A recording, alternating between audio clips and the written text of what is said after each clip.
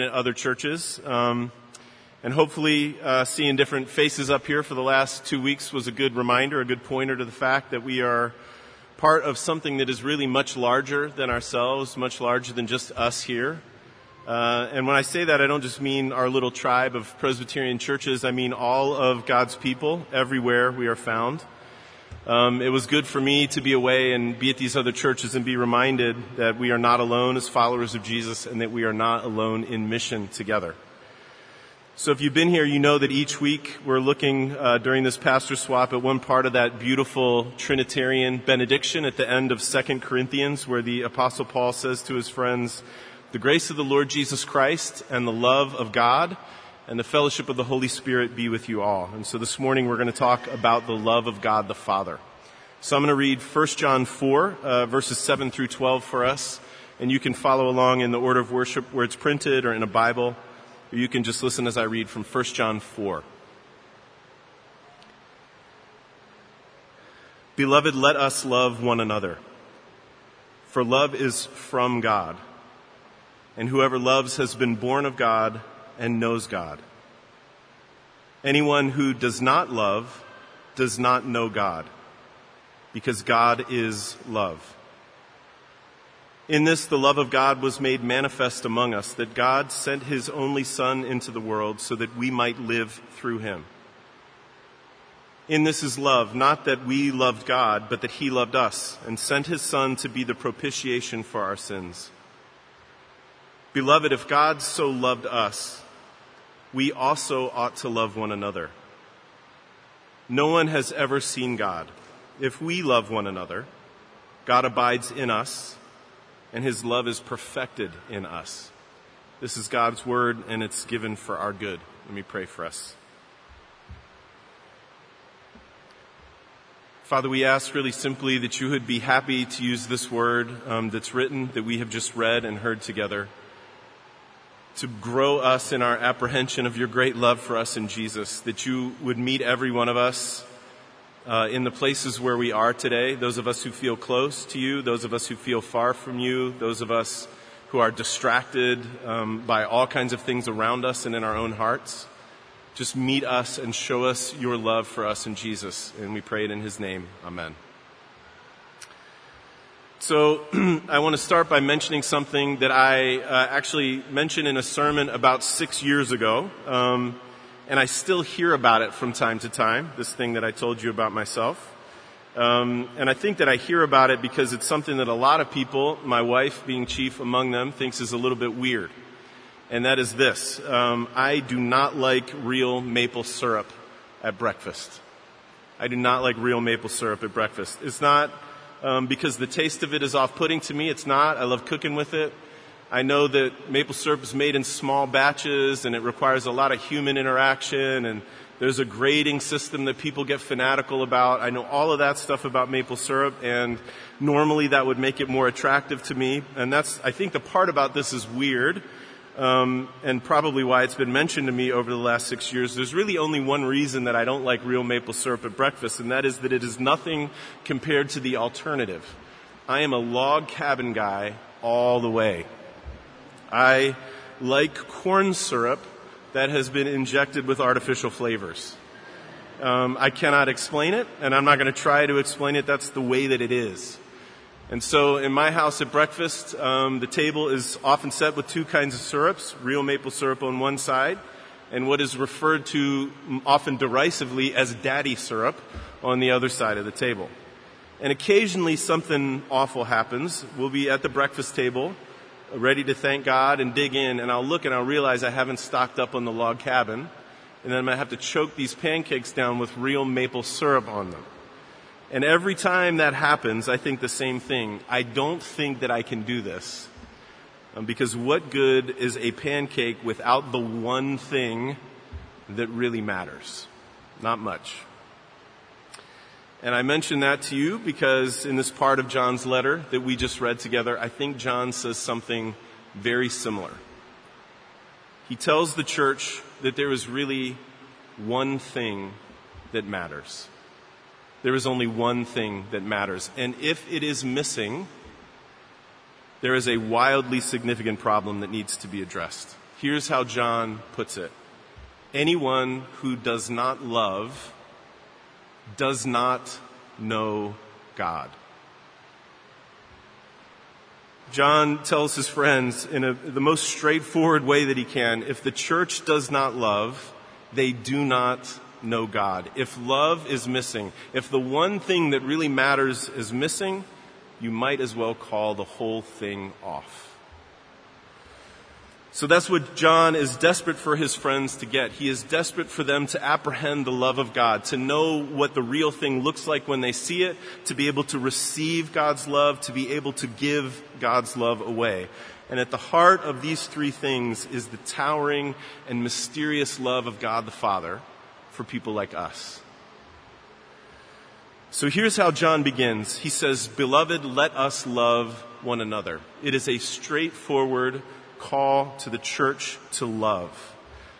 Now, no one really knows why John wrote this letter. There's no one place in it where he says, this is the problem that I'm addressing. But if you read this letter from the beginning to the end, which would be a great thing to do this afternoon, it would take just a few minutes. I mean, if you read 1 John from beginning to end, it becomes very clear that there is a huge problem in that church, that they have been afflicted with a deep conflict, and that people have left that church. And so what John is doing is he's writing to pastor the folks who are still there. And this idea, the idea that our personal relationship should be characterized by love, it comes up again and again and again in the letter. So much so that you have to wonder that if they had been loving each other this way, if that initial conflict, whatever it was, would have happened. If God's people had been ordering their common life around the kind of love that John is talking about, maybe he wouldn't have written this letter. We don't know, but what is crystal clear is that John is telling the church to order their common life around love. And you know, it's not like he's saying that this is one thing on a list of things that they might want to try to heal their hurt and their pain.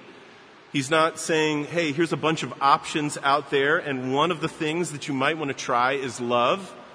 He is saying that it is the thing. It is the only thing. It is the one thing needful for God's people. If they love, then all of the other particulars of their life will begin to sort out and take shape under that. Church, love is that important. It is the ordering principle of the Christian life.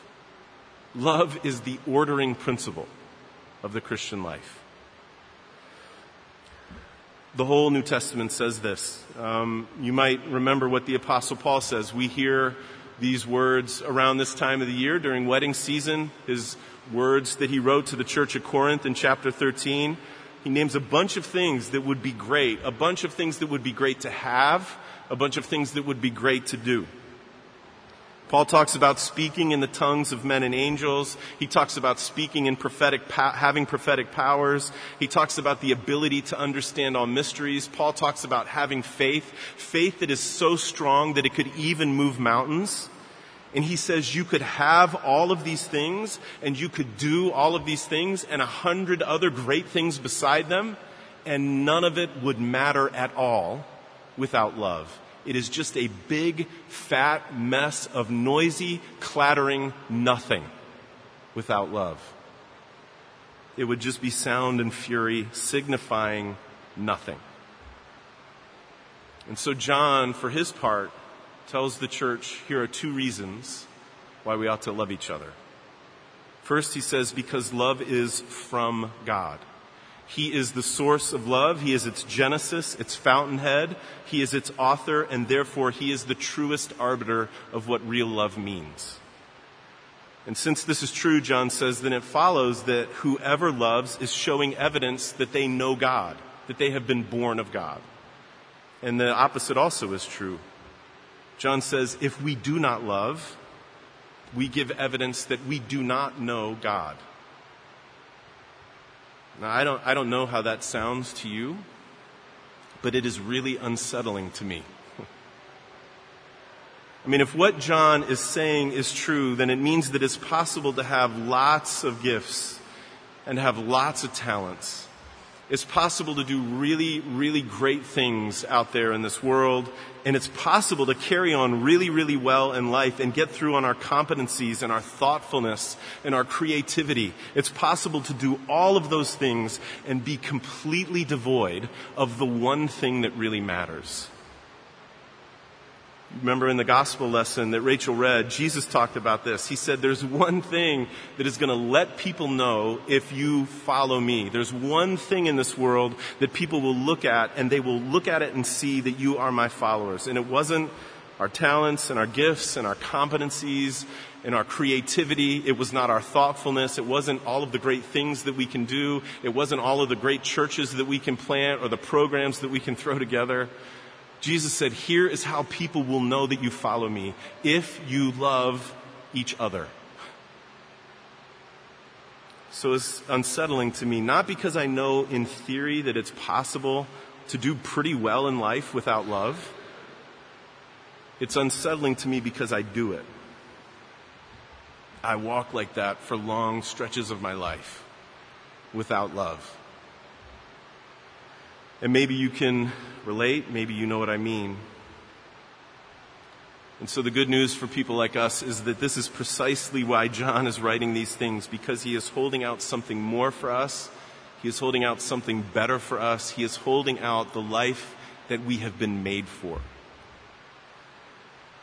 So this is where he gets around to the second reason that we should love each other. It's really at the heart of what he means to say, and you can think about it every day for the rest of your life, and you will not get to the bottom of it. It'd be good to try, but you won't get to the bottom of it. John says that we should love because God is love. God is love. Now, it would be hard to overstate how strange this would have sounded into the culture that John is writing. I mean, because conceptions of God in the Greco-Roman world were honestly just as messed up and as weird as they are today. In the world into which John wrote, God was viewed as, like Aristotle would, as God is pure intelligence, or he's the good beyond being. These abstractions about God. And John waltzes into that world into which he is swimming and his people are swimming, and into the world of the philosophers. And he says, you're off. God is love. That is who God is. He is love. He has bound himself to a people, and he will be bound to them forever in love, even when it costs him absolutely everything. That is who God is. And that leads John to paint this picture of what real love looks like. I mean, it's one thing to be told to love. It is another thing altogether to know what love really is. What is love really? I probably don't need to say this, but I'm going to say it anyway. Our world, the culture in which we live, is really, really, really confused about what love is, and about what it means to be the lovers that we were created to be. There are so many counterfeits for love that are on offer. So many pernicious substitutes for love. So many dead ends that lead to all kinds of pain and sadness. So what is love really? Well, instead of defining it, John paints a picture of it. God is love, he says, and this is how we know it. The love of God was made manifest among us like this. And instead of lining out a textbook definition of love, he invites his friends to think about what it looked like when it came into their life and changed them forever. God sent his Son into the world so that we might live through him. In this is love, John says, not that we've loved God, but that he loved us and gave his Son to be a propitiation for our sins. That's the picture that John paints. For John, love is fully and completely defined by the self-giving of God for his people. It is fully defined by the self-giving of God for his people. If you want to know what love is, John says, you do not need to look any further than what God did for his church. The Apostle Paul says it like this: God shows his love for us in that while we were still sinners, Christ died for us. John is just asking his friends to remember their own experience, remember what it was like when God came to you in Jesus and he gave them forgiveness. He gave them everything for their good and for their flourishing. He did it with patience, and he did it with kindness, and he did it with joy, and he did it without a trace of resentment. And church, this is the thing that love does for people like you and me. God has made people like us the objects of real self-giving love so that we can begin to know it from the inside out. And it is the kind of love that we have been made for. You know, and I think a moment's reflection will help us to get to the place where we realize that being objects of this kind of love, it has real power and real possibility.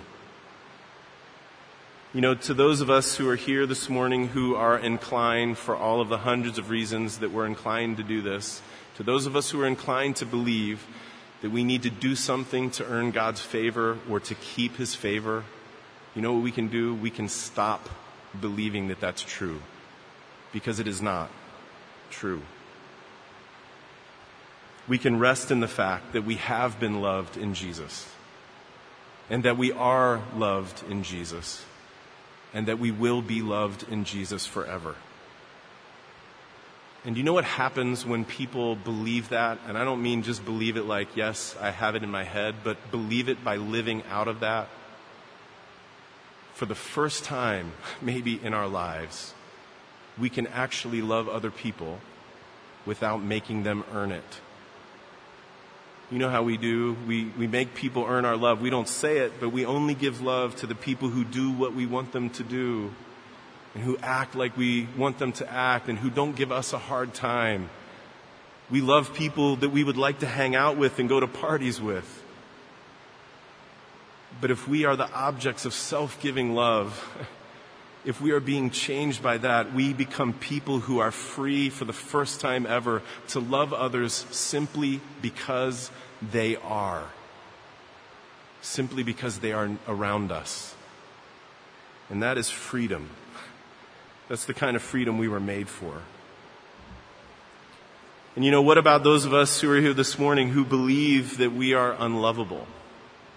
This many people in one spot, I can promise you there are many of us here this morning who believe that we are unlovable for whatever reason. Because of something that we have done, because of something that's been done to us, because of that thing that we can't shake, because of that addiction that has a grip on us.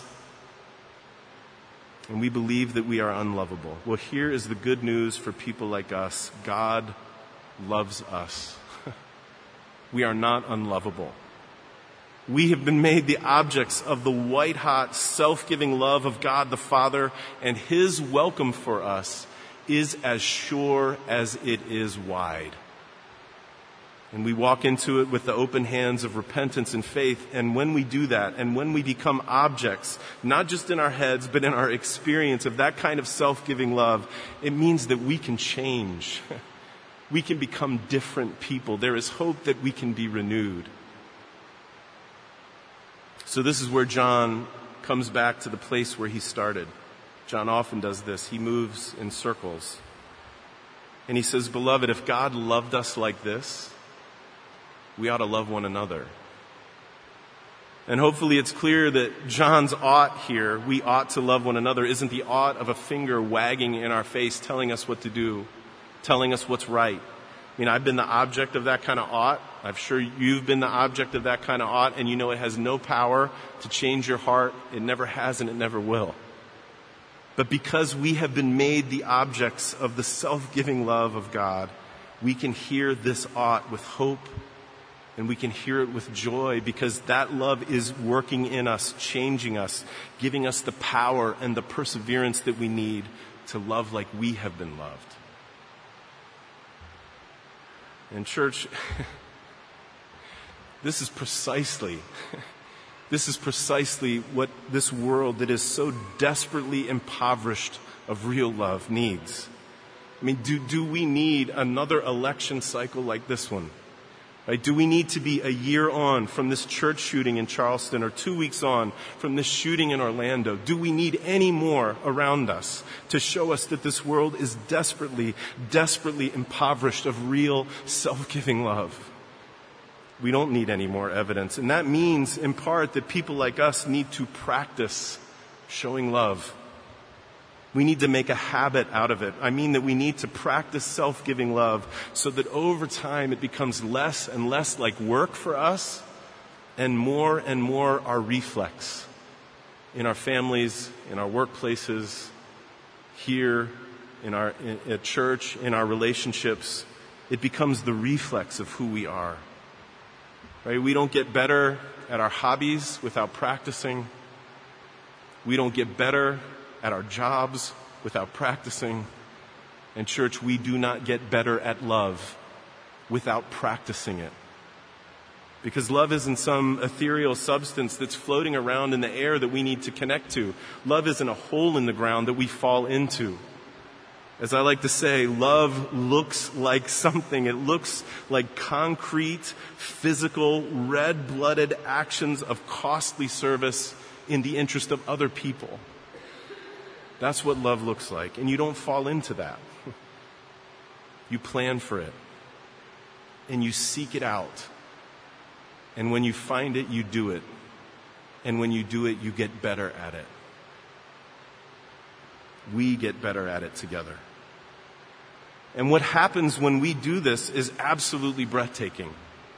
John says, no one's ever seen God. That's a hallmark of his theology. He says the same thing at the beginning of his gospel. He says, no one's ever seen God, but Jesus makes him known. And even though that's really mysterious and hard to get to the bottom of, at least there's a logic to it. Of course, Jesus makes God known. But that is not what John says here. In a million years, you'd never expect to hear it, but there it is in black and white. No one has ever seen God, John says. But if we love each other, then God abides in us, and his love is perfected in us. In other words, just like Jesus revealed God to a watching and hurting and broken world, so do we. That is our job now. In fact, as we love each other, as we love our neighbors, God's love abides in us, and his love is actually perfected in us, and we become his presence in the world. You can hardly understand it, that God would use people like us to do something like that. But there it is in front of us, and church, it is completely true. And it is the only hope for a hurting and broken world.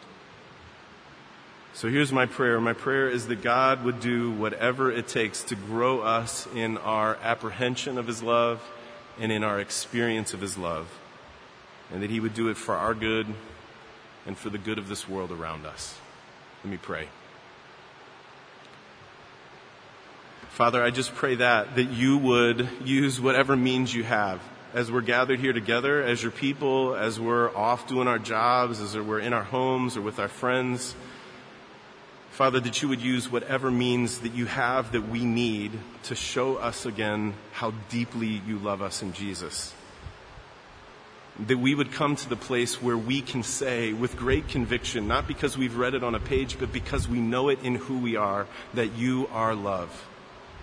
Do this so that we would be changed and so that your love could be perfected through us in this world. And we pray it in Christ's name. Amen.